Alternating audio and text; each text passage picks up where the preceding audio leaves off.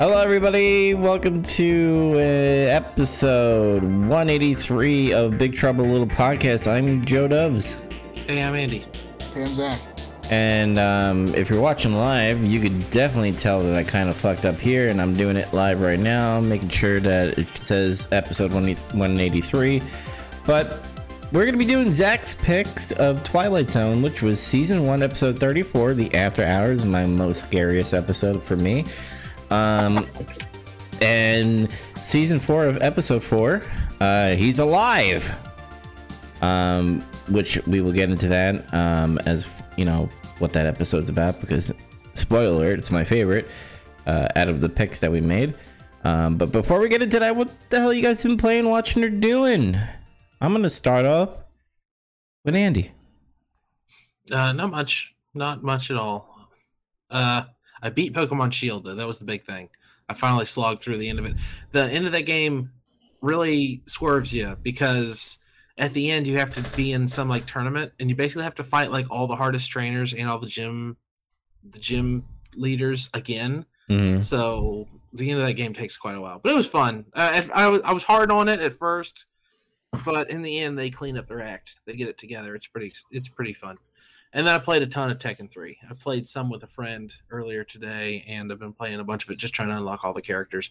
I have Tekken 7, but I'm scared of it, so I've just been playing 3. Why are you scared of 7? Because I know they added a bunch of like complexity, and like I'm gonna wrap my head around 3, then I'm gonna go wrap my head around 7. There's a bunch of complexity in that game anyway, because there's moves. They don't even give you the complete move list for the characters in Tekken 3. No. Well, I'm still trying to figure out, like, I mean, I have the move list, so I'm just kind of working on that. I picked out a couple characters, and I'm just trying to learn them for now. It also doesn't tell you about sneaky little things about, like, how you have to press buttons in a very specific manner to execute the move. And I mean something like press circle slightly before X. Yeah, I had to Google some stuff, because I was like, why is this not doing anything? Yeah. It doesn't have a very robust tutorial mode. Well, fighting games just did not have that shit for a long time. No, yeah, I understand that. That's fine. I gotta ask, what players or what characters do you use in Tekken? Law is my favorite. Forest Law, I guess it is now, because he's and what's the other guy whose name I can't pronounce? Quang, something along name. Quang. I'm a Paul player. Paul. Yeah, so Paul and his hair, both good fighters. Mm-hmm. Shit. I mean, if you choose Eddie Gordo, like everybody chooses Eddie Gordo, because he's great. Yeah. Far and away my favorite character is Law, though. I mean, it's just so obnoxiously a knockoff of Bruce Lee, but that's part of why I love it so much. He's just so goddamn fast. I'm winning fights, like both against the computer and earlier against my friend, just getting as close as I can, and then just punch. Like no combos or anything. He's just too fucking fast. And once you get someone in a corner and you're just juggling people, it's unstoppable. Like I've got angry at Tekken more than Street Fighter. At least when I die in Street Fighter, I'm like, oh, because I didn't block that fireball well. And this one is like, you just juggled to fucking hell, and then I get pissed. But other than that, anything else? No, it's just those couple of games, pretty much. All right, Zach, you're up. I'll continue the Tekken talk, because I've also been playing Tekken 3 on the side. I haven't played with anybody. I've just been training, learning the game. And it's a very different beast, I learned today. Is there a tournament going on between you guys? The computer never sidesteps. The computer never does a lot of stuff. So yeah, no, there's no tournament. When we were at MagFest, we were kind of talking about, maybe we should all try to play Tekken just to, learn a game together or something. And Tekken 3 is pretty cheap, so we were all like, well, let's just fucking buy it. So we did. Next time we all hang out, we're going to have to compare skills. Yes. I play Yoshimitsu, Nina. I'm probably going to play Kuma in King, because he's a Rasslor. Oh, yeah. I'm also going to play Heihachi, because he can do a power bomb. Mm-hmm. I have to unlock him first, though. Ditto. I've only unlocked, I think, 4 fighters. Tekken tag team is good too. So I'm into it. I can see myself going down the Tekken rabbit hole now, but for now it's just 3. I have also still been playing Final Fantasy IV. I'm getting ready to leave the moon the first time. I guess you go back later, but You do. yeah, that's where I'm at there. What else have I played? I haven't played anything else. I've still been also watching Yu Yu Hakusho. Not to the Dark Tournament yet. We just got done dealing with the 4 Saint Beasts, and now they're going to some guy's fucking mansion who's holding Hiei's sister hostage because she can cry fucking diamonds or some shit. They're gonna beat his ass. We'll see. That's pretty much all I've been doing. me, on the other hand, I've been playing the buy all the backwards compatibility sale. I bought a shitload of games. I bought Red Dead Redemption. I probably said that last week. I bought Red Dead Redemption. I bought Alien vs. Predator, the Sega game. Bully, I bought all those Ghost Recons, Future Soldier, Ghost Recon, Advanced Warfighter 1 and 2. Games. Time Splitters 1 and 2.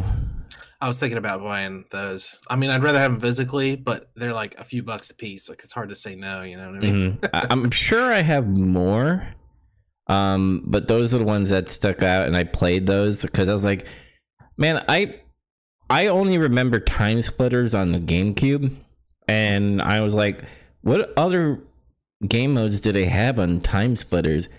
And dude, there's like this. They were doing like the zombie waves before it was cool. They're the hipsters of that, because you go through like these little modes here where you're like in one corridor, and these zombie monkeys fucking spawn in, and you have like a double barrel shotgun, which is funny because like they start waving at you, and you only have 2 shots, so you have to like line them up. So I was like lining up all these monkeys and like just fucking shooting them. And then there's a level where these deers have sniper rifles, and you're in this like glacier area, and you have to snipe them. And it was fun. Like, gaming back then was fun. And like, some of the controls are shit, by the way. Like, now they're shit. Back then they were, you know, we dealt with them and adapted to them. But since I've been playing like newer games and then going back, everything's janky. Ghost Recon Advanced Warfighter 2, you kind of move like Resident Evil 4 a little bit, where you just move tanky a little bit and have the cover system, and then you have the gun aiming where it's just like slowly going, and I'm like, what is going on here? It's just, I like those games. I like both the Advanced Warfighters. They're a lot of fun. Mm-hmm. So, by the way, some of these games, there's people playing online. I bought Frontlines Fields of War because I watched a YouTuber play, and I'm like, oh, I remember that game. I used to sell that to parents during Black Friday, because they're like, the parents would come in and be like, what do I need to get for my child? And I was like, Frontlines Fields of War, because I was a terrible person. And I didn't want to be there during Black Friday. But there was people playing. I'm surprised like 360 servers are still going. But I know they're shutting them down soon because of Halo. Is that sale still going on as of this episode coming out? No, it's over. It sucks. I was going to suggest some stuff. Yeah, I wanted to get the Sonic Unleash, because I have a soft spot for the werewolf Sonic. I kind of like it. Sounds like you got enough. Yeah, I got enough games I could play. No, they had Panzer Dragoon Orta in there for like $3, and that's 2 games. Mm-hmm. So, also Crazy Taxi was in there, and that game also kicks it. Yeah, I should have picked that up too. I was getting all the stuff that I liked back then or didn't get a chance to play, so I was like, I'm gonna buy that. I already played. I tried to keep it at just digital only stuff, just because I still have this hang up about collecting stuff physically. But I did get Bionic Commando 2. I was excited about that. I've been meaning to buy that game forever. Yeah, it's good games. Other than that, didn't really watch anything demanding wise. Actually, no, I scratch that. I've been watching a lot of Jake the Snake interviews on fucking YouTube.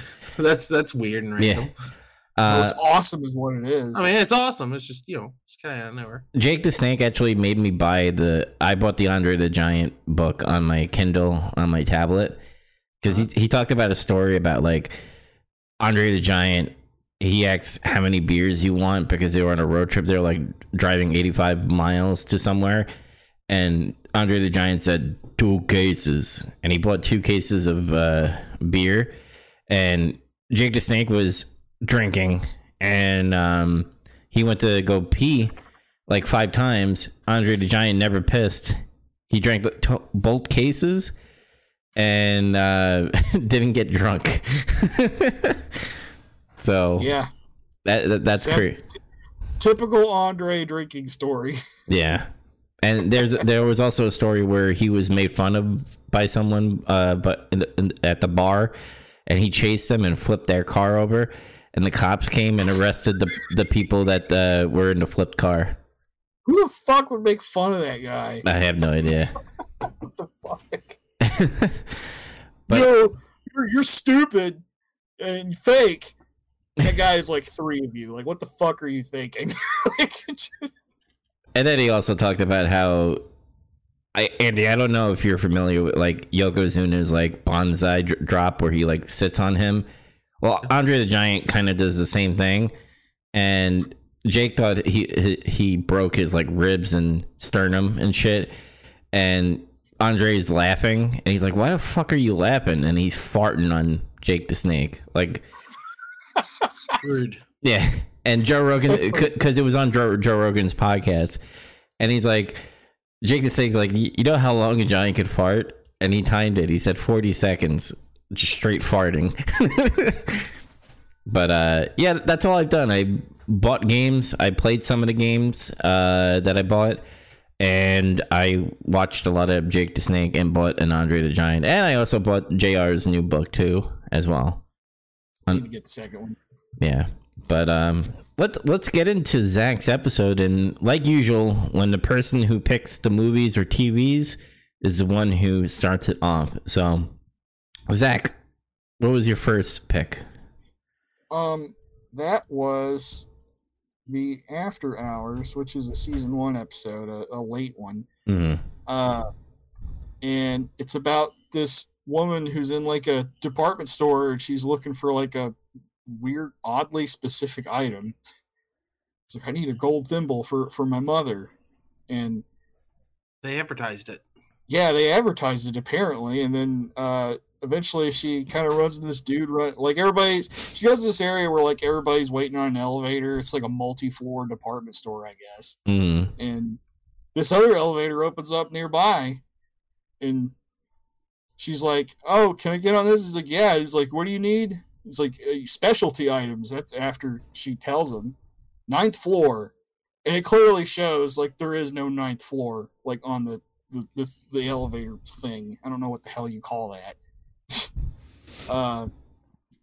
She goes up there, and it's empty except for like a lady who gives her the exact item she's looking for.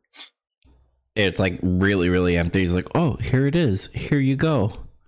It's really strange too, like the whole interaction.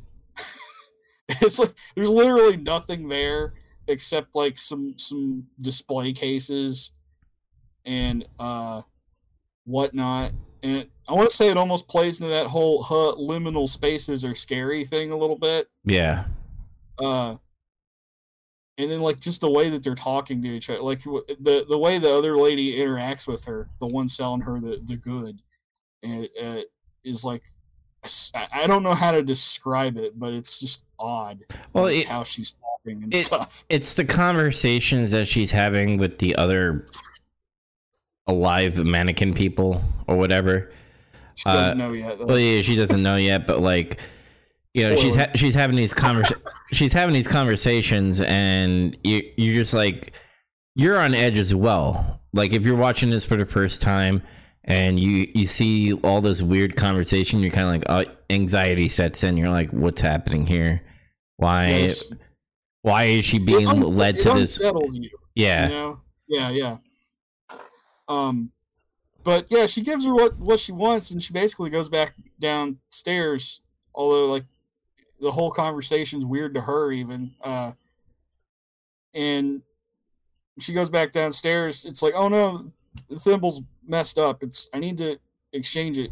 And then the management tells her, like, there's no 9th floor. Mm. And There's a weird, not really fake out, but they cut just to the I don't know, the wormy guy coming in and talking to the manager, and he's like, she said she got it on the 9th floor, and he looks at him like, what? And like, obviously it's because there is no 9th floor, but for a second, the impression I get from him is like, the 9th floor, that's this secret Philadelphia experiment floor, like something weird, like for a second it seems like there's another layer to the conspiracy, but no, he's just like, oh, this woman's crazy. It's interesting too, because they show you, like, super early on, there is no 9th floor. There's no 9th floor. And then so it's like, you're in on that. I also like that, I guess he's the assistant manager dude. Man, he chooses scenery. He's hilarious. It's weird. I remember he's in The Ghost of Mr. Chicken. That's what he's from. I was like, what the fuck is that guy from? I've seen him somewhere, but God. Yeah, she goes back and forth with the management after a while, and then she, like, she's like all flustered because they don't believe her. She's hysterical, and then she sees a mannequin that looks like the lady that gave her the thimble, and she faints. She passes out or some shit. Man, and then they freaking abandon her. They abandoned her in the store on a couch. How nice. I like, my favorite character is the guy in the elevator. It's like, complaints, 3rd floor. Like, it's like being a dick about it too. Well, I'll give him a little leeway, because there's one thing I hate about it is when people get in my private space.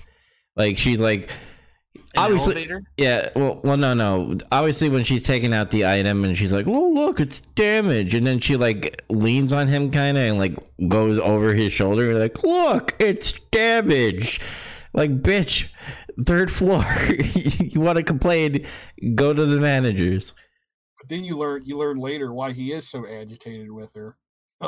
Because she wakes up and the store is totally empty. And she's like, I can't get out. The door's locked. And then it seems like she's hearing voices from, like, everywhere in the store. And it shows, like, all these mannequins, like, standing around. It's like, if you have, like, weird phobia of mannequins or some shit, this episode might bother you. So don't fucking watch this one if that's the case. Because like, I don't have a phobia or fear of that shit, but it's still, like, it comes off kind of creepy to me. Well, the part where she's walking through the 9th floor and they're first beginning to move off the pedestals, that's the part that's creepy. Yeah, that too. And then when they all congregate in a fucking group. Yeah, they, like, surround her. It's like, oh my god, I'm about to witness a murder. Yeah, she ends up going back up to the 9th floor, and then there's a bunch of mannequins there that weren't there before, and they all start moving like people. It's like a Toy Story thing. But where is the 9th floor? Like, is it some ethereal, like, consciousness for the mannequins or something? Because they make it clear there isn't a 9th floor, and in fact, the little dial goes past the roof, the mezzanine, to get to the 9th floor. So I think you're right with the conscience thing. Like, they're all in the store, right? Or maybe they're in a back room, but in their mind, they're in this 9th floor where they're congregating and meeting together, where they can discuss about the thing that they do every 3 months or whatever, or months, that they get to be human and go out and stuff. Like, I that's what I got out of it, is like they're all gathering in this another dimension of their conscience, I guess. They're almost like the Borg. Or something. Yeah. But yeah, they basically just tell her, it's like, hey, you remember now, right? You're one of us. And then she's like, oh yeah, you're right. Marshall White's like, I totally forgot. I was just, you get so wrapped up out there, you think you're one of them. I'm sorry. It's fun. It's very fun. I'm sorry. It's your turn. And the What is she episode doing when ends. she's out there? Like, it's so the mind boggles. I know that normally I missed her. Like, sometimes things can be a mystery, but like, does she have an apartment or who's this mother that she's buying a gift for? How did she get there? Did she like take public transit? Does she have any money? Does she have a car? I don't understand anything. Yeah, that's kind of the implication a little bit in the ending monologue with Rod Or maybe Serling she's there. just like walking around the store every single day being That's a customer. It could be that too. It's like, oh, the mannequin stands around at night, it just forgets, and when the next day starts, it's like the routine starts all over again until the store fucking closes. I wonder if this ninth floor is kind of like a back room, and somehow whatever hierarchy or whatever magic that they do, they like get the humans to like bring them out into the show floor. So kind of like the show floor is the what do you call it, their freedom from the back room. Maybe that's what they're talking about, because I don't know how they would live, right?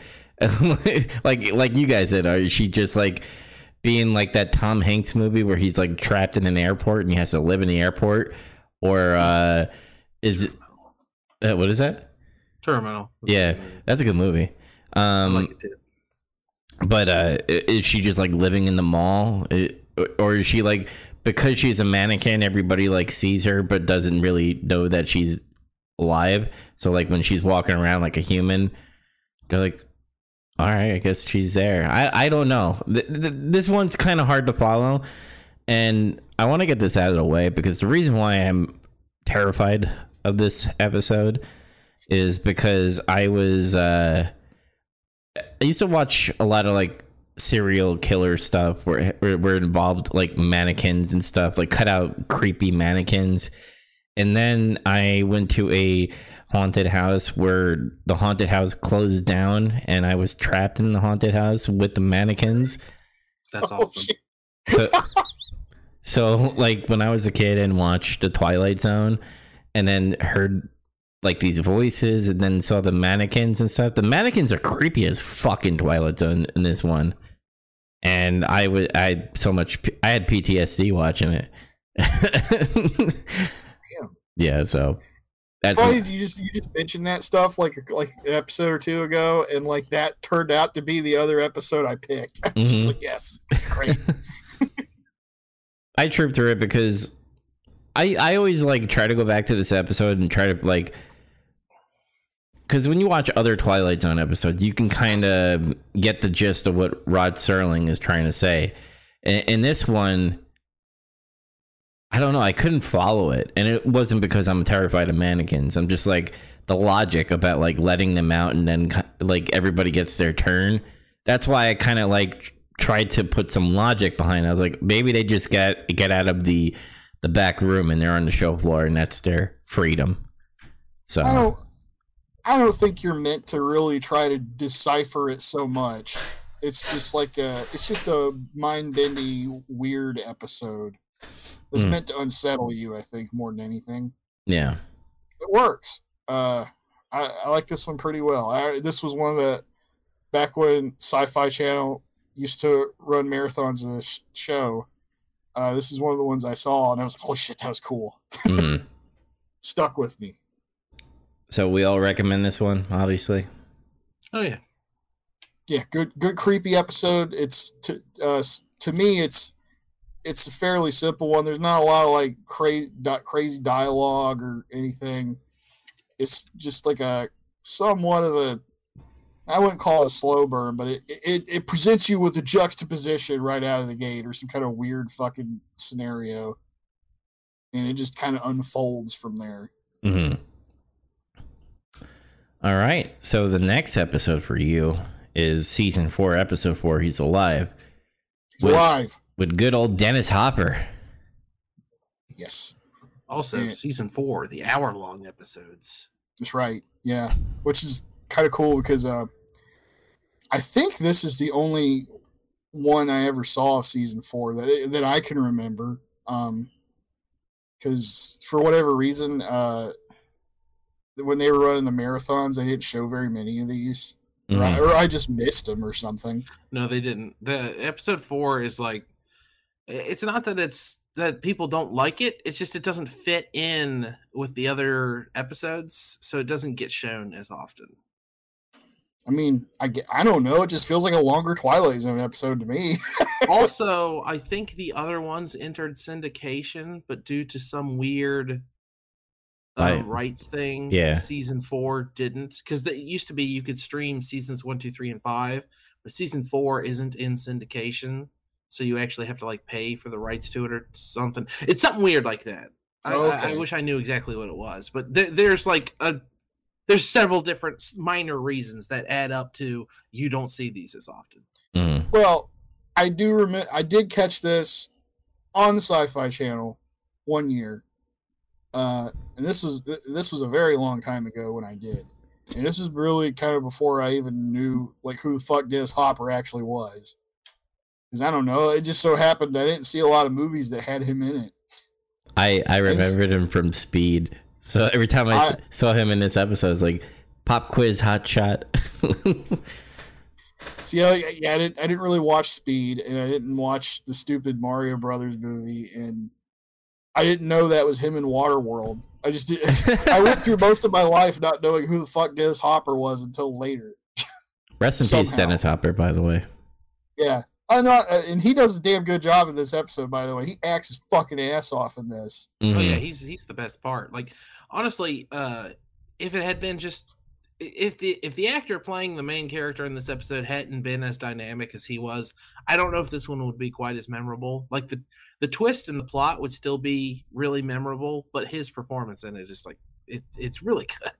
Yeah, so it like starts off with they're like out in the street somewhere, and he's like shouting at like a small crowd on the street. He's got like a little podium set up, and he's got 3 guys standing in front of him with a torch. With a torch. Yeah. And he's shouting about fucking immigrants and communism or something. And then like some dude just starts heckling him. He's like, you're full of baloney, whatever. Why don't you come down here, tough guy? I'll fuck you up. And sure enough, he did. Did they throw a tomato at him? Yeah. Something like that. It's like the Penguin says, Batman Returns. How come somebody always brings eggs and tomatoes to a speech? Fucking seriously, it's a good question. But yeah, he gets hit. They pelt him with some bullshit, and a fight breaks out, and they all get their ass kicked except one who smartly runs away and hides. Mm-hmm. And kind of dusts himself off and goes home. Dennis Hopper does, and he talks to like this older guy who I guess helped look after him when he was growing up, and basically just like, hey, can I stay here? But they seem to have like some kind of tension. Like he kind of knows what he's doing out there, and clearly this guy is from Germany. He's an older gentleman from Germany or something. Well, he even mentions like he spent time in Dachau. Like he was a German Jew specifically. Yeah, he does say that. And they kind of just let the issue go for now, and they both go to sleep. And Dennis Hopper, I fucking didn't notice this ever the last couple times I watched this episode. He's trying to sleep, and when he wakes up, swastika in his pupils. And I was like, Jesus Christ, I never noticed that before. Pretty heavy-handed. That's pretty heavy. I liked it though, but because of how like bold it is. It's like just right there, like bam. This episode has a message, and it's not subtle about it. No, but that's kind of what I like about it too, is how bombastic it is. And he just gets up and looks out this window, and there's like this guy standing there in the street. He's like, Mr. Vollmer, like I appreciate what you're doing. I would like to help you. And he's like, who are you? He's like, just somebody who believes in the same things as you. And it's frustrating because it's somebody who you give speeches in front of a massive picture of for half of this episode. Like, come on. I know that he's probably just under the impression he's dead. Why wouldn't he be? And then also, like, later when he's revealed who it is, he gets terrified. It was, what? I mean, well, you got okay. Like, just pretend you are in that world. Why would Hitler actually be there? Like, nobody would think that for real. He should be dead. It's Yeah. just, presumably he idolizes Hitler, and he's like stealing his ideals and his speeches and stuff like that. So if I saw Neil Peart back from the dead, I wouldn't run away scared. I'd be like, oh, what? I thought you were dead. Awesome. Here's my sorry to interrupt you, but here's my opinion with the thing. I think he's terrified because you could definitely tell he has somewhat kind of a compassionate for, the old man. He believes in these hateful ideas of what the Nazi party was all about, but he's also going like, well, that Jew's kind of cool. Not everybody's as bad as what I'm peddling out there with hate.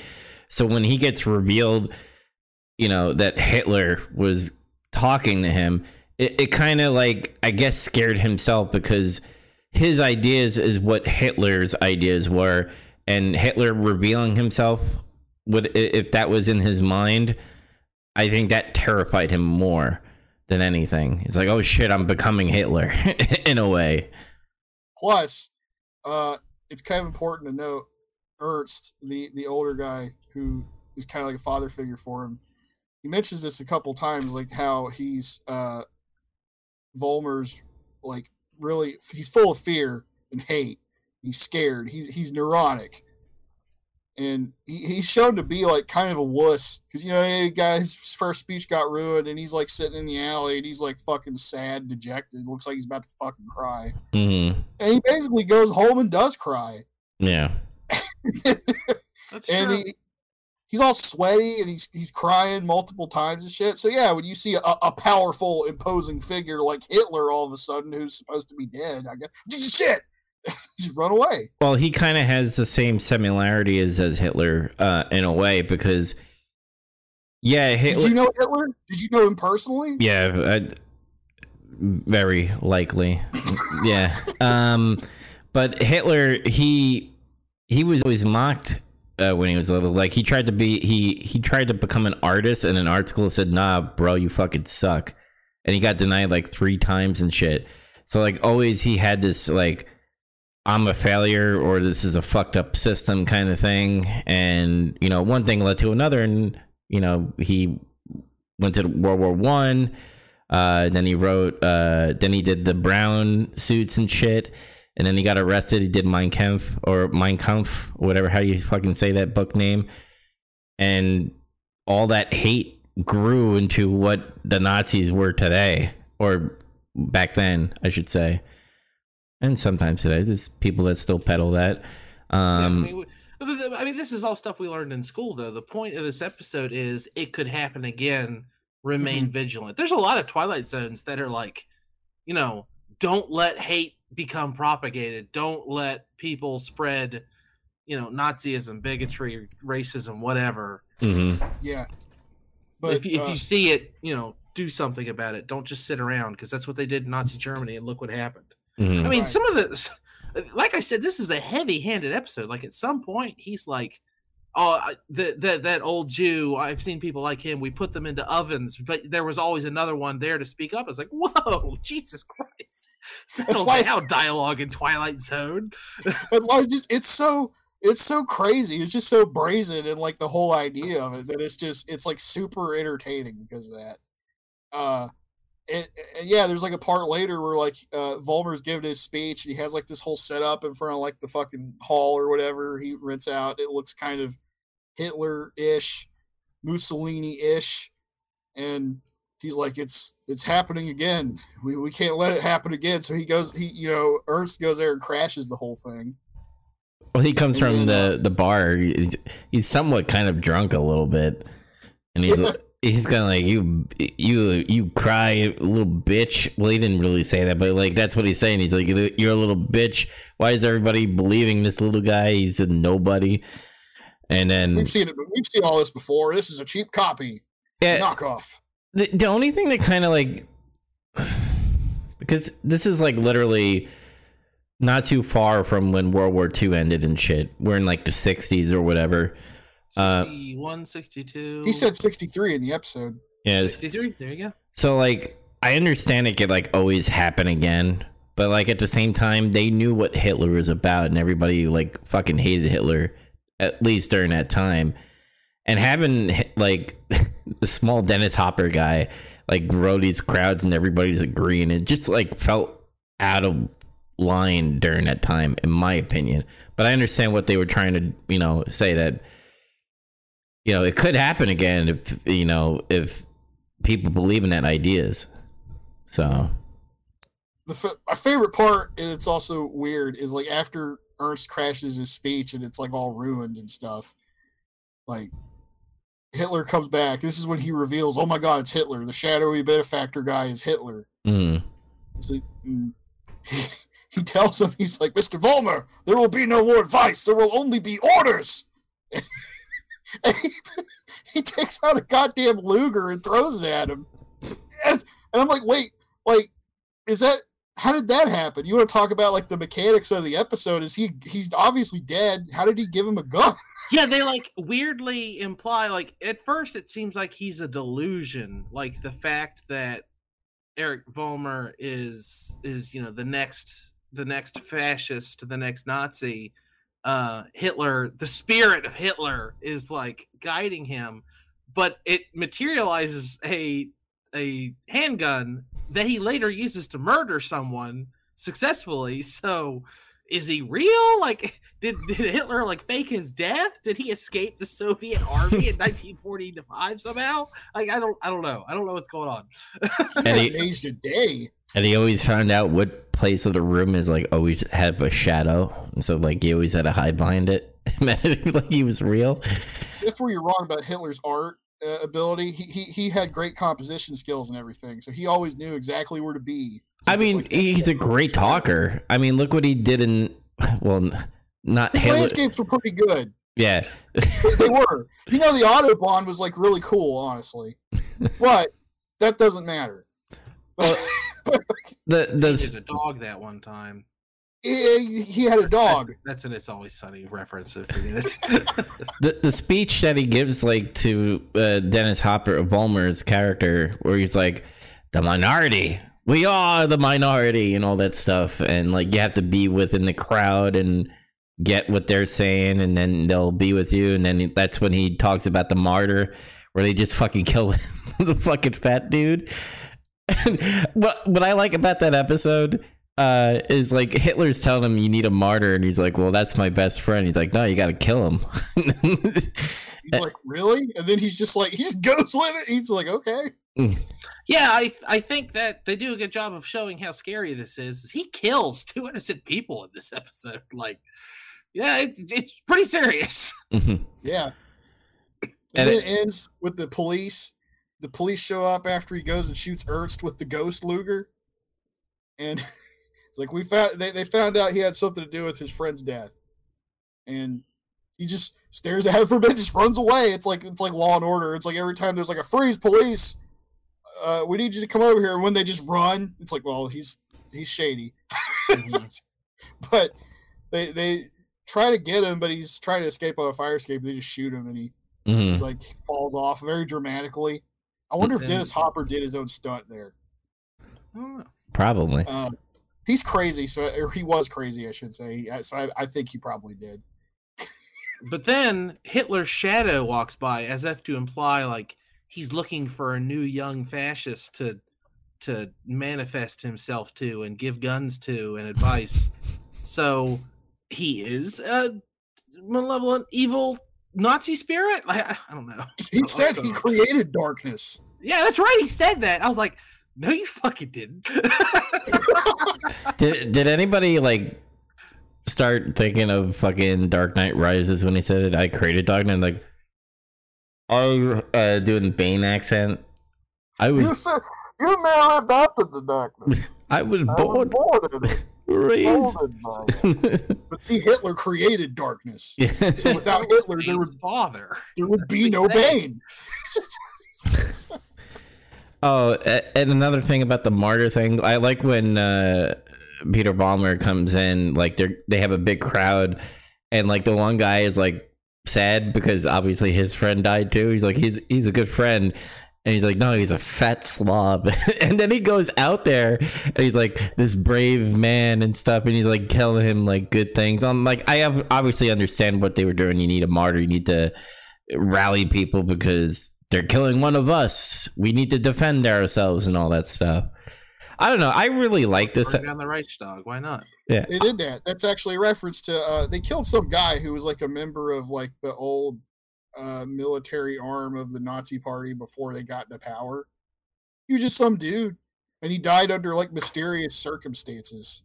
Yeah, they're just running the playbook. They're running the Nazi playbook in America. That's why it's scary. Mm-hmm.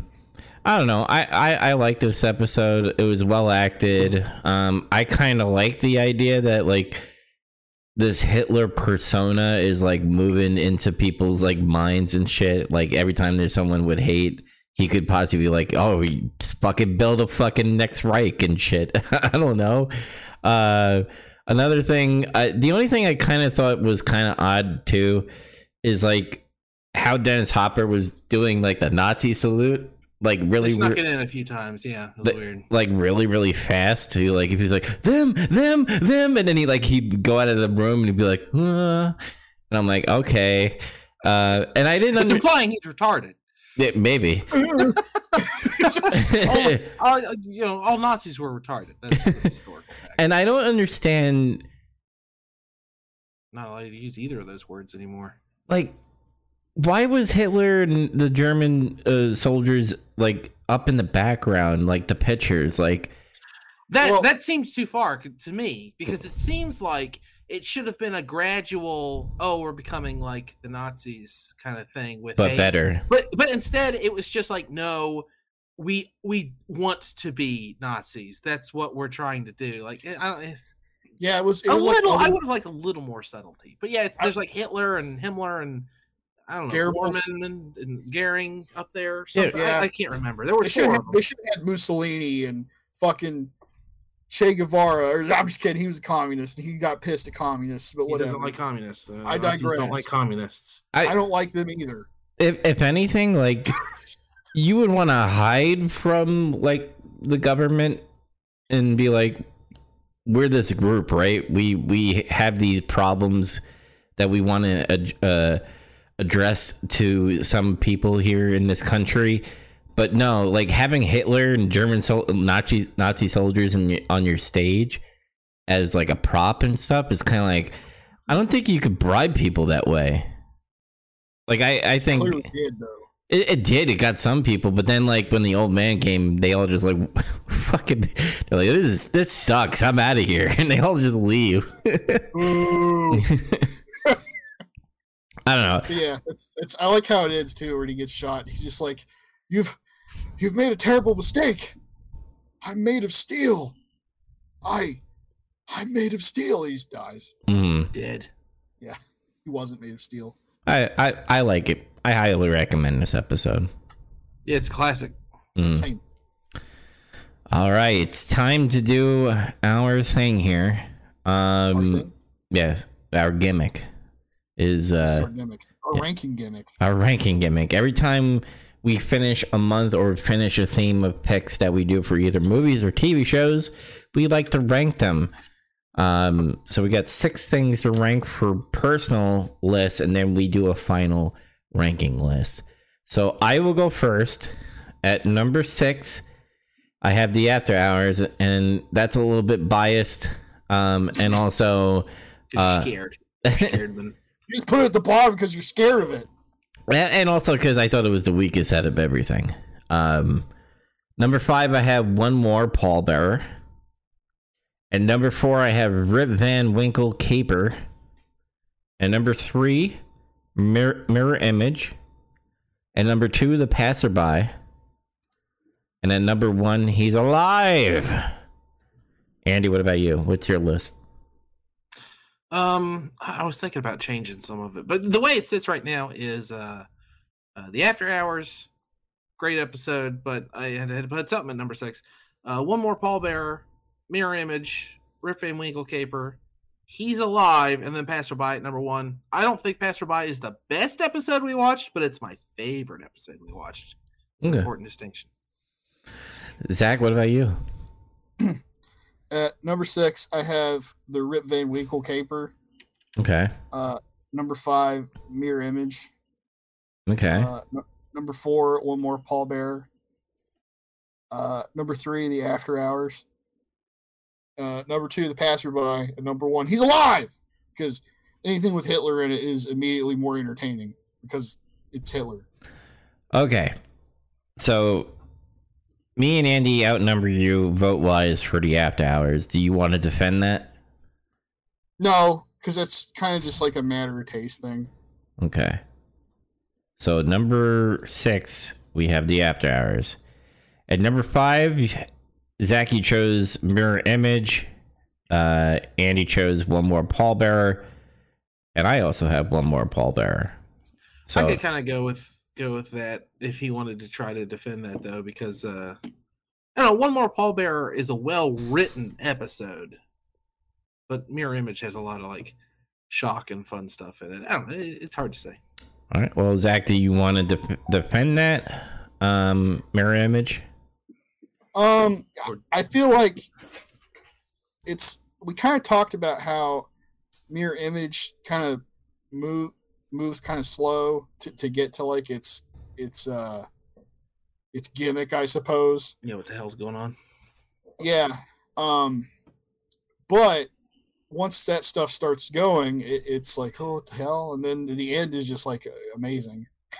Whereas One More Pallbearer is just it's kind of an odd setup immediately, and it's a lot of talking to peeling of the onion sort of thing to get to the core of the issue. And then when you get there, it's also got kind of a bombastic, crazy ending, but it turns out it's just he's lost his mind, and he was just delusional. I hate that about it. I hate the cop out. Yeah, I feel like it's kind of like that's the only thing that makes it a little weak. Is like I'm not saying I hate endings like that or anything. That's what it was to me. That's what put it lower for me, because up until that, I really dig it, but then at the end, it's like, oh. Yeah, whereas Mirror Image, it just leaves you with like, so there's just fucking doppelgangers? Yeah, at the end of it, Mirror Image, you're like, wait, what? Are they coming for me next? So that's kind of where I guess I like Mirror. I rated One More Pallbearer higher, and that's probably because of the writing and stuff. Mm-hmm. But Mirror Image is more fun. It is more. I think it's also a more classic episode that people remember. Okay, so do you want to have One More Pallbearer at 5 and then Mirror Image over Pallbearer at 4? I get, if you guys want to, sure. I think. Yeah. Okay. Yeah. Do it. All right. So at 5 is One More Pallbearer, and number 4 is Mirror Image. And number Rip Van Winkle caper has to go at 3 because 1 and 2 should be He's Alive, Passerby conversation. I agree. Zach, do you have any debate about that? Rip Van Winkle caper is interesting. I mean, there's no Twilight Zone episodes that aren't interesting, I guess. Mm-hmm. But again, it's like kind of one of those episodes where it's just a lot of talking and then just turn on each other, and then it turns out that it's just, oh, gold's worthless anyway. I think the twist kind of like seals the deal a little bit, because you're seeing these criminals go into the cave, and then they have this like crazy scientist who be like, oh, you're just gonna suspend animation, and then you're gonna wake up like 100 years later, and then you're like going through the one guy killing the guy with the car, and then dumping the car, and they have to walk. So you're kind of getting frustrated at that part. But I think the ending kind of seals the deal where like you're frustrated and you can't move any longer, just like how the doctor or the scientist guy was. And, you know, he finds out that he went to 100 years late in the future for nothing. So yeah, I like it a little more because, and this is my personal bias, I like a lot of the Twilight Zone episodes that take a fairly high concept sci-fi situation or gimmick or set piece and then builds a story around that.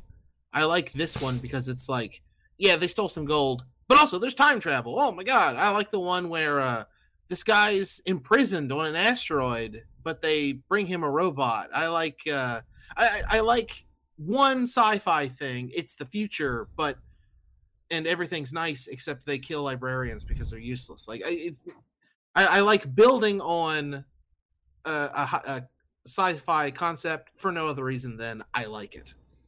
Sure. Like, yeah, I had some issues with some of the writing in this a little bit. Like, yeah, the where he crashed the truck and everything.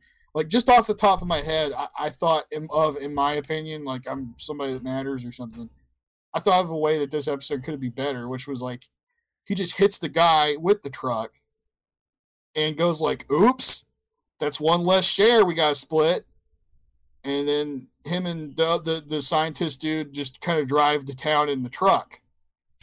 And then they get into town, and it's all like, I understand this would increase the budget and shit and changes how the episode works. Chuck said it just broke down. It's 100 years old. But yeah, this is what I'm getting at though, is like they'd go into a town and see how it's kind of different, but not sort of. You know how the Twilight Zone does future shit. And then something happens, like, I don't know, maybe he kills the other guy, the scientist, just so he's like, I got all the gold, but the police catch him or something. And it's like, you're under arrest. What the hell did you think you're doing anyway? He's like, I almost had it, man. I had like all this gold to myself. And they're just like, gold's fucking worthless. And they start laughing at him. Loser. And then it's like he's going to jail. He wasted all this shit, and gold's worthless. And the end. Instead of they all just died, it was worthless anyway. There's room for improvement in it for sure, but I wouldn't put it over He's Alive or The Passerby, and that's kind of all we got left. So yeah, it's on the bottom of my list, but whatever. Yeah. So here's where the debate is, because Andy's the one that has The Passerby at number 1. Me and Zach have He's Alive at number 1. So Andy, why do you think that The Passerby should get number 1, or is that just a personal thing? Well, it is a personal thing, but if I could say something in its defense, because I did pull a bit of a coup last time we did ranking for Twilight Zone. So here goes again. The Passerby deals with it's more subtle in what it's talking about, but it's talking about not letting hate sit on your soul and not being vengeful, not looking for revenge. It deals directly with reconciling one's own death. It's a lot of like really poignant, interesting stuff, and it lays it out in a thoughtful and methodical way. He's Alive is an excellent episode, and I love it. And obviously, we should stamp out hate and bigotry anywhere we find it. But it is just right on the face of it. They could just name the episode "Stop Nazis." Stop Hitler. Stop Hitler. Stop him. They could just name the episode of that, and there's not enough mystery in it for me. It's not Twilight Zone-y enough for me. It's just it's still a great episode and it has a great message, but there's no subtlety in how they convey it. They're just like, Nazis are bad, right? And you as the viewer, it's 1963. You're sitting at home. You're watching your black and white television. You're like, well, yeah, I hate them. I hate those guys. I probably fought them 10 years ago. Well, we need to stop them. Yeah, we do. Credit roll. But there was a ghost Hitler who gave somebody a ghost gun it made him able to shoot somebody with. And that's super cool, but it's not subtle. There's no subtlety. It's like two a neo-Nazi shoots a Jew in this episode. There's no subtlety. You have the subtlety, and then you have the bombastic craziness. A Holocaust survivor, no less. There's two. It's like, God. That's why. The Passerby is like, it's subtle. They like figure stuff out. You figure it out along with them. They like use the lantern to see the guy's face, and like the shotgun doesn't harm him. Well, I couldn't have missed. And like the her husband turns up, and do you know what's going on, Sergeant? Well, I think I do. I think I figured it out. And you as the viewer, you're like, yeah, I think I figured it out. Then when you see Abraham Lincoln, you're finally like, I knew it. I knew I figured it out. They're all dead. I don't know. That's why. It's just I like that I like some subtlety in my Twilight Zone. And Hitler was dead too. that's true. Hitler was also dead. Or was he?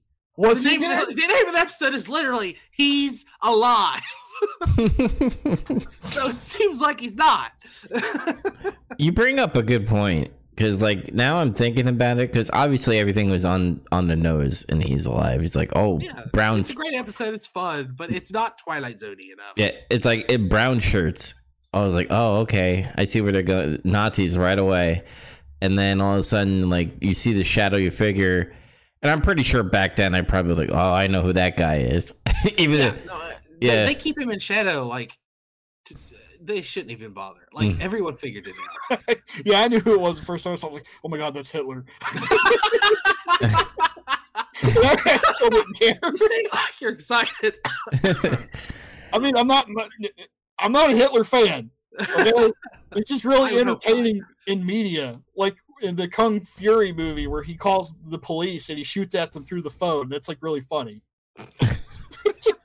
I think this is It's also really funny at the end of Downfall, where he's pounding on the table and saying he's upset. He's a funny guy in media when they make him angry. And more it's like, specifically, that was in Inglourious Basterds. But the end, the meme from Downfall is also good. yes, it's also funny.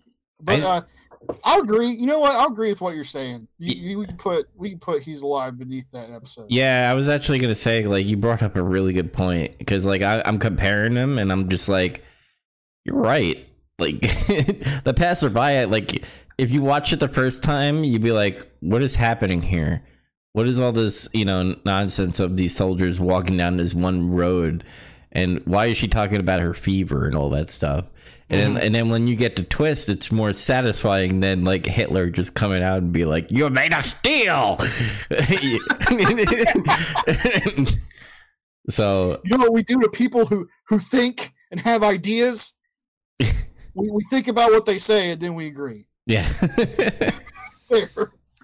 So here's the final list, everybody. Number 60, After Hours. Number 5, One More Pallbearer. Number 4, Mirror Image. Number 3, Rip Van Winkle Caper.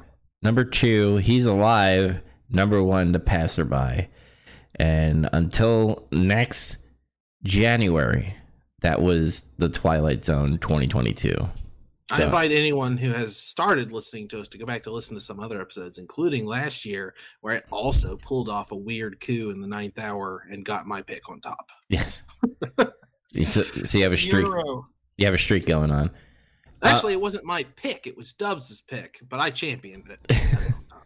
We're doing this live.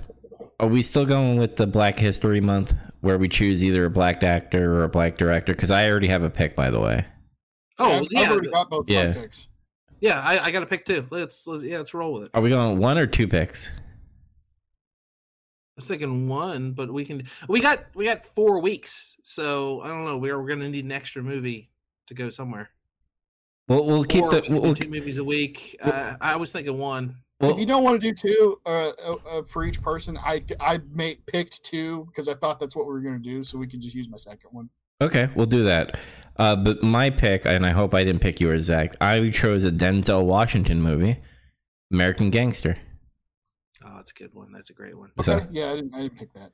Okay, so remember to watch American Gangster, and then we'll talk about it next week here, starting Black History Month. Did we have any news? Zach, did you have any wrestling news?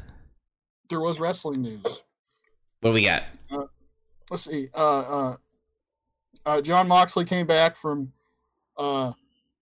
being out to Being an rehab. alcoholic? No, I'm sorry. Yeah, alcoholism. Don't be like that guy in the crowd who heckled him. That's kind of fucked up, though. Really, he's like seriously, like this guy just came back. Everybody knew what was going on. He went away to go to rehab for his alcoholism problem. Mm-hmm. He wasn't gone too long. He was gone like 3-4 months. Mm-hmm. And he came back last Wednesday, and Dubs was like, "Dude, John Moxley's on. He's cutting a promo. Nobody's talking. Like everybody just was silent, and they were listening to what he had to say." Mm-hmm. And then this fucking asshole in the crowd yells, "Get this drunk piece of trash out of the ring!" Jeez. And then he said, He's like, "Hey, get that fucking piece of shit out of here!" Like he threw it out in the crowd and said that. The only And I was thing, like, "Oh, God damn!" the only thing I gotta say about it, one, guy's a piece of trash. Two, Seriously. he shouldn't be kicked out. In my opinion, what is he doing? He's allowed to say whatever he wants. Not in a show that's their show. They're putting on a televised event here. If you're being disruptive, then fuck off. Yeah, but it's a Like, wrestling. you're allowed to say whatever you want in a public forum or on your personal webpage or in your house, but you're at a WWE event or whatever. Yeah, and but you they do said it at something they sports don't like. arenas, man. They tell them, you know, get that fucking whatever word or anything that's happening in that athlete's life. They keep him there. I don't know. There's no reports that guy got ejected, so I don't think that he did. Because everybody was waiting on it. Like It's kind of funnier that way. That he's like, get him out of here. Then nothing happens. Yeah, I don't think they ejected him. But yeah, that's cool. He seems to he looks a lot better than what he did. He when looks left. skinnier. It looks like he's lost a little weight. Yeah, beer weight. Maybe Jericho should do that. I guess, yeah. But he looks good. Hopefully he'll be fine and not relapse or some shit. Because he had like a ritual where he'd do a match and then fucking drink Jack Daniels or something. Mm. Good for him. Ronda Rousey is coming back in the Royal Rumble, maybe? Question mark. Boo. You don't like her? No, she kind of sucks. Why does she suck? I don't know. I'm not a huge wrestling fan. This is just like of what I've seen. Excuse me, of what I've seen of wrestling, and when she was part of it, I found her boring and lame. That's fine. I just wanted to pick your brain because you were just immediately like, she sucks. I don't like her. I tried to, because I really like the whole they were a legit fighter and now they're coming over here to the greatest sports entertainment. Like, that's fun. I like the whole that Brock Lesnar will beat you up for real and also in play acting. Like, he's terribly terrifying. But I was like on board with that idea. I just think she's boring. Like, they should have paired her with some like Brock Lesnar can't talk either, but they found Paul Heyman, who is like my favorite personality in wrestling ever, just about. They should have done something like that for her, and also she should have not been boring in the ring. No, I disagree with that a little bit because like she came into the WWE with the Roddy Piper thing, and I think that was a wrong move. She should have came in on her own. I remember that. That was one of the times I was trying to get into wrestling is when that was going on. Yeah, but what I like about her promos is because people don't like her, they boo her, and she gets mad in the middle of the ring and she just starts fucking yelling and shit and like getting mad at the crowd. Takes it personally. Yeah, it's weird. And when she's mad and like genuinely like screaming and yelling at the crowd or like selling it, even though she's not selling it, she's actually mad. I'm like, I want more of that. Like, whatever you do in there, do that more. So I mean, she's turned into a real heel by being like, you guys, you fans are stupid. You suck. Bunch of fat, balding nerds. Yeah. Boo! It's like real boos then. But yeah, like, everything seems to be pointing to that's probably happening. And then one more thing, and I put this on here just because Andy. Somebody else is returning in the Royal Rumble for the women's one. Summer Rae. And I know Andy doesn't know who that is. Yeah, I was going to say, why is this for me? This is why this is for you, because she announced that she's turning a portion of her earnings into crypto. And this became a news story. Oh, of course it did. And like, there's no reason this should be a news story. There's actually a lot of athletes that are getting paid in crypto right now. It's already happening. And there's a lot of public figures, mayors and stuff that have elected to get paid in crypto too. Well, she has an executive position within a cryptocurrency-focused company, Dogecoin. Cornerstone Global Management Incorporated. Really? And she's turning it into Bitcoin and I think Litecoin. You know what they should do? You know what they should do with a wrestler for a gimmick? Just have somebody be like a crypto bro. Like everything they talk about has to be about crypto. I know exactly what they should do. they have money. So what they should do is they should buy NFTs, because when you buy the NFT, you own the intellectual property for it, and they should have that printed on their actual like wrestling leotard or trunks or whatever. Mm-hmm. That's what they should do. And you know, and that people would fucking hate that. They would hate it. That would be like a really good heel move, I think. I really think that would get a lot. You brought up a good point. Have somebody be like an NFT person, like a pro NFT. Has a like he says, or he or she is like, my face is an NFT now. Like I own the digital rights to my face. And then they could sell merch. NFTs. Like their own personal NFTs, and that's like one of their weird, stupid gimmicks. And then later, like if they grab a belt, they're like, "We have special limited edition NFTs. I'm selling the heavyweight championship belt as an NFT." And they'll be like, "You can't do that." It's like, the hell I can't. I would take it a little step further. Like obviously, they're making merch and T-shirts and stuff with the NFT face. I would have their face and like have the person go on the mic and go, "All of you are getting ceased and desist because that is an NFT and you illegally have my face on your shirt." So you... like immediately when you get in the ring and you see people like taking pictures with phones, you stop that. You're stealing my intellectual property. Yeah. You all put your phones away. You're taking pictures of me.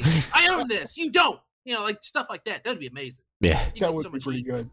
That was pretty much... I thought it was silly. And then I was reading some comments where it's like, yeah, you were talking about how some people are getting paid in crypto, and then some other athlete announced, "I'm going to turn all my money in cryptocurrency." And that somehow they like changed his contract to where he made less money because of that. Like some people are like resisting that shit apparently in the sports world. Mm-hmm. I don't know. I thought it was silly. It could have been. It was a fun little gag. And Summer Rae is apparently a legend now. Well, that's another thing. She's a WWE legend. She's legendary. Were you aware? No. It's funny because she got mad about that too. It's like a bunch of fat nerds on the internet are mad because I'm a legend, and it's like, you're not though. I'm not even trying to be an asshole. Like, what did you do? She was okay, but she's not legend wise. Like, tell me, like Dubs, tell me what she did. I don't remember anything. Like, I'm not trying to be an asshole. She was in NXT for a little bit. She got called up and she had like a valet gimmick to Fandango, you know, the goofy dancing guy. Mm-hmm. She did a dancer thing, and then she wrestled for a little bit and was just kind of like, and it didn't win anything. Yep. It never had any feuds. Just saying. Other than that, any other news from you? No, that's all the wrestling is. Now watch, a bunch of stupid shit's going to happen tomorrow and the next day. Yes. I have We're one. gonna talk for an hour. I have one thing to add about like the Activision deal. So Aaron Greenberg, he worked for Xbox. He did a Twitter icon of him doing the X symbol, like a DX symbol, but with fucking Crash Bandicoot. So this one Sony fanboy got annoyed. He's like, "Oh, you don't see any of the Sony devs doing this. This is disgraced." He's mocking all the Sony fanboys. So everybody, because of that post, decided to put their face, including me, I did it as well, put their face on top of Aaron Greenberg's face doing the X symbol. So everybody, if you go on Twitter right now, you'll see a lot of Xbox people doing the same Twitter icon with their face on Aaron Greenberg's face, and everybody's getting annoyed about that. Stupid.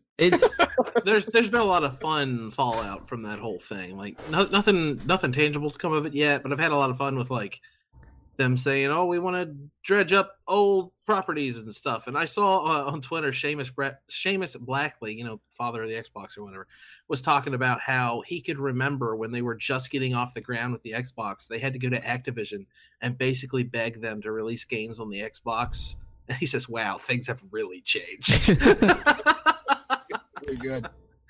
It's just, there's people tweeting Joe Biden saying that Microsoft is... Oh, this is a monopoly. This is a monopoly. You need to do something about that.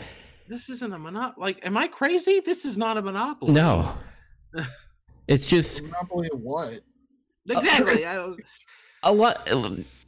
I don't know why. Like, I understand that, you know, if you're not a fan of Xbox consoles, like, I get it, because some of the games that are in Activision are probably never going to be seen on a Sony PlayStation.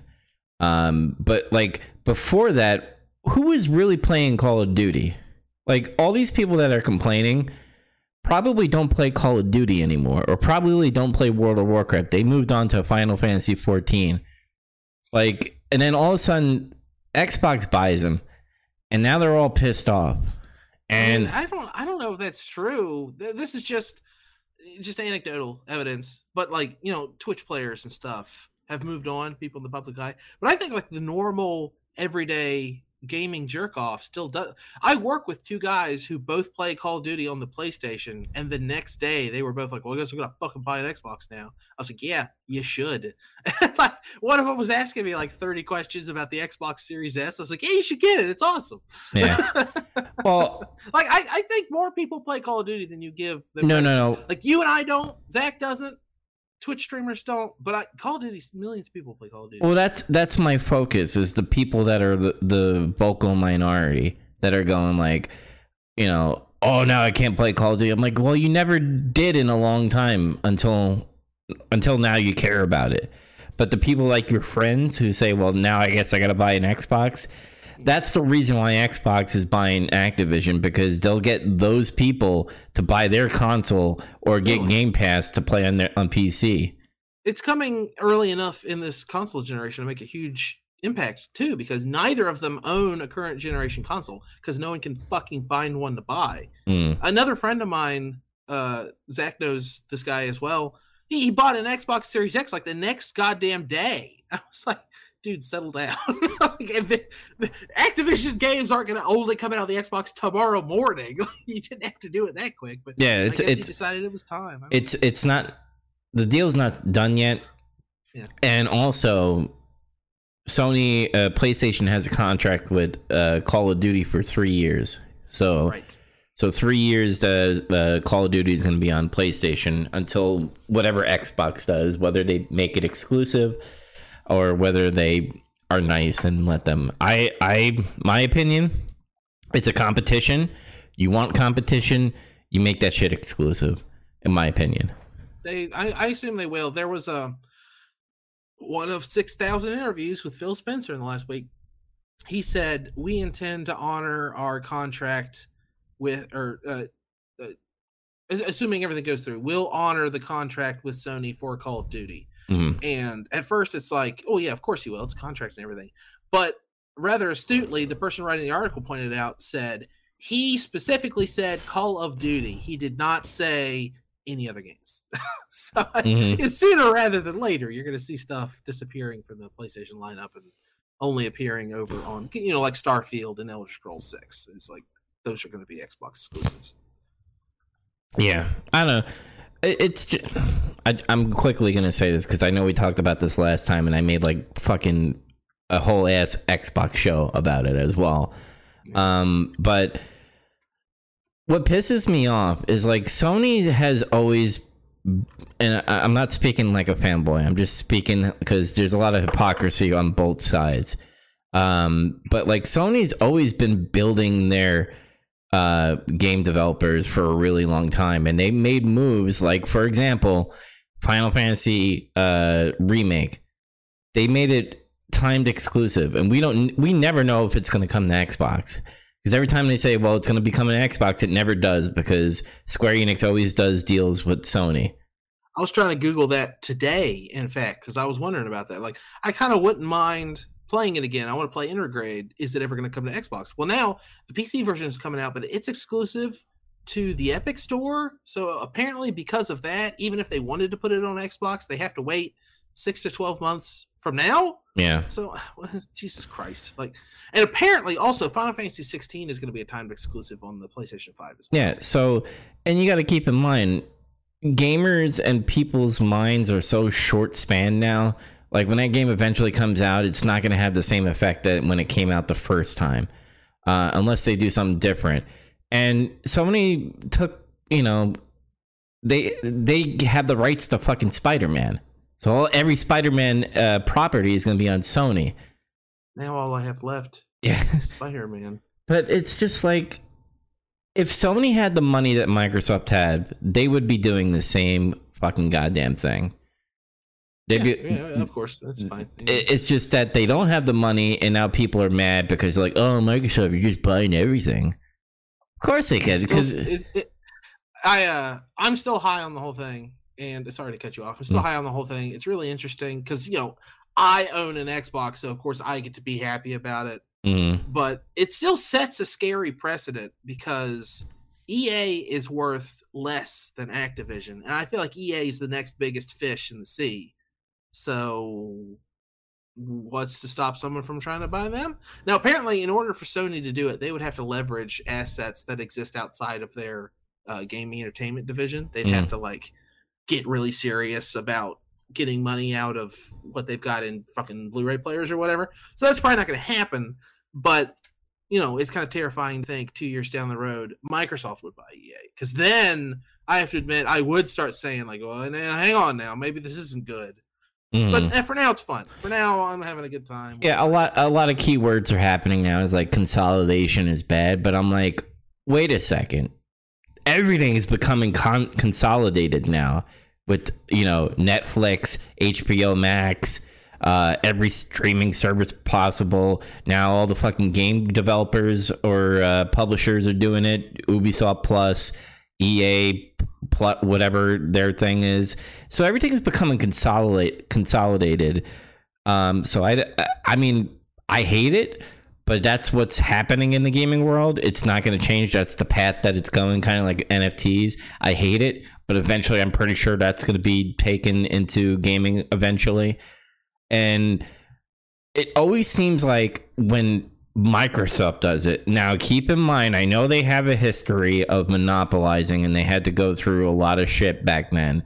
I mean, they went to court against the U.S. government over monopolizing the private computer business. There's a very big precedent here. But what annoys me is that Sony and also Xbox people were just like, you guys don't have games. You're not doing anything with your console, so you should just give up. And then Phil Spencer comes in and says, all right, well, I'm going to do something about it. And he gets the checkbook and he buys some, publishers and developers. And now all of a sudden... No, not like that. We didn't mean like that. Yeah. And then it's like, oh, no, we didn't want that. We just wanted you to do it organically. You can't do anything organically right now. They would always be in... last place, and they probably go out of business if they didn't do anything. So I digress. Zach, unless you have anything you wanted to add about this. Yeah, you haven't said nothing. I don't know. I don't really have much to say about it. It is a little worrying that so many studios and companies are getting bought up and consolidated. I don't really know what the right answer to that is. It almost feels like the industry is shrinking again. Mm-hmm. And it's going to leave a big hole for independent developers to try to fill. But that's the problem, is a lot of those fucking people don't have any money. That's what I was hoping. I was kind of hoping that this would open up some of the smaller developers to grow a little bit and, just room for new outfits. All anyone ever does anymore is kickstart a lazy throwback game. I want to see, it's kind of ironic that the studio that did this now is owned by Microsoft. But you remember that Setsuna, Hellblade, Sacrifice, whatever it was called? Mm-hmm. They called it a AA game or something like that. I was really hoping that would kick something off. I wanted to see more smaller, polished games that aren't, 8-bit, 16-bit, Synda. And I love that stuff too. I play a lot of retro games, and I really love a really good indie title. The problem is there's fucking 60 of them every month now. It's ridiculous. Yeah, there's such a big hole that has not been filled. I'd argue since the PS3 360 era of middle market games. It's just nobody's making any moves on that at all. The only middle market that exists now is last year's AAA games getting marked down, and greatest hits out or bundled up like Sega did last year, and that's just not enough. I want some like actual budget titles, and I'm ready for them. I don't want to pay $60 to $70 for a new game. I'm gonna wait, or I'm gonna find a cheaper game to play. The only thing I'm worried about with this, them buying all these publishers and stuff, if they just do the same exact thing that the publishers were doing before they were bought, I'm hoping that Phil Spencer takes these properties and let's go back to the good old days, right? Let's take he wants to. Let's take some of these franchises. Like, I'm hoping that Microsoft with their checkbook goes, you know what? We're gonna buy music license and bring back Guitar Hero. That would be fucking cool. Bring back that stuff. Or I was weirded out to see that there are so many people who want that to happen. Loudwire had an article about it. Like, Guitar Hero might come back. Phil Spencer said he's excited about Guitar Hero. Guys, there was a new Guitar Hero a couple years ago. No one bought it. Mm-hmm. Like, do you want it back or not? You probably should have supported it. Honestly, what you should have done is supported the new Rock Band because it was better. But still, well, I'm because Phil Spencer is a big gamer and stuff. Like, I imagine him being like, I don't know. I'm just throwing this out there, even though I know they would probably never do it. But imagine having like Pink Floyd Guitar Hero. Like, if somehow he made that happen, you'd see a lot of people fucking rock heads that would buy that shit if you're a big Pink Floyd fan. So maybe he could spark that. And then I also want to see Phil Spencer take these developers that he has now and do new IPs. Get away from all the Activision games and create something new. And that would be cool. So have like all those B teams that do like Call of Duty, have them do something different and have Infinity Ward be like the main Call of Duty people, so that they could spend time on a Call of Duty game that would actually be good again instead of just trying to hit that yearly mark. I saw something that I thought was pretty interesting too, because all of these developers from Bethesda and Activision and everything Microsoft owned before is now under one roof. It's interesting to imagine the IPs jumping what was previously from one company to another company. Someone brought up the fact that Microsoft now owns King's Quest, Space Quest, Police Quest. How cool would it be if you took, say, Police Quest, went over to Double Fine, and had Tim Schafer and his people make the next one of those? Mm-hmm. Something like that, like an interesting, a mixing kind of thing. I thought that was an interesting thought. It's kind of like it's software, since they are with Bethesda now with Microsoft making a Gears of War game. That would be fucking cool, having an id Gears of War game. Mm-hmm. The possibilities are there. And if he does that, because he's the head honcho when everything is the deal is set in place, I would be ecstatic. But if they still do the same formula that it was before the deal, then I'm going to be like, well, what was the point? You just wanted Call of Duty? Fuck off. Well, don't expect Call of Duty to go anywhere. Yeah. No, apparently they're not going to do it every year. That's what he said. That's what I like about it, because I want a good Call of Duty game where I could be like, oh, fuck, I can't wait until the next one. That's 5 years away. You know what I mean? Instead of just a year where we're just like, are we doing future, modern, or are we going back to World War II? What's happening? So World War One. Yeah, World War One. I want that. They've never done that. Vietnam. Do a Vietnam. Battlefield 1 is an excellent game. Call of Duty should just rip it off. Mm-hmm. Yeah. But other than that, I think that's where we'll end the episode, unless you guys have anything you want to bring up before I close this out. Nope. We did Nemesis Project recently. Check it out on Resident Evil Revelations. Yes. Oh yeah, listen to it. That game sounded boring. That's fine that you think that. Yeah, the episode was really good, but like you guys describing it, I was like, I don't know about this game. One of you needs to play it on the 3DS, and report back though, because you were both like, "Oh, it sounds pretty interesting." So you need to follow through on that. You need to do an addendum to a later Nemesis report. I'm actually the 3DS one. I'm actually in the market to buy a 3DS because I want to get some games that I missed. Did that game have a sequel? It did, right? Yeah, Revelations 2. It next. Yeah. It was not a handheld game first. Mm-hmm.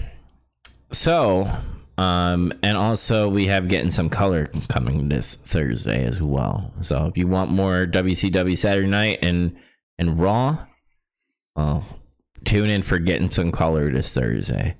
And don't miss Dub's Xbox show. He hems and haws about Xbox, and then he plays Windjammers. Yes. X-Dubs is live every Saturday at 5 p.m. Eastern Time. I do Xbox news deals, and then I have like a main event where I choose a main story. First episode was about Frost. Second episode was about the Activision deal. We'll see what's going to be the third episode, so stay tuned. I want to make a counter show called Sega Zach, where I just play Sega consoles and talk about consoles. Do it, that'd be hilarious. It's like, oh, there's no new games coming out. All I can do is play the old ones. Here we go. I want to make a 3DO show. You don't even have a 3DO. I don't care. This is Andy Trip Hawkins Johnson. I'm coming at you with another episode of the 3DO Classic. This time we're playing Might and Magic. That came out on the 3DO, right? Probably. No. I don't know. We're gonna play Road Crash. Fuck it. All right, guys. If you want to catch more of a Big Trouble in Little podcast, make sure you go on Stitcher, Google Podcasts, Apple Podcasts, Spotify. If you're on YouTube, like and subscribe. I put every episode into their own little playlist. So we have a miscellaneous playlist where when we have like our odd themes that like whether we have like a backlog or other episodes where it's just me and Zach or me and you, it will go into that playlist.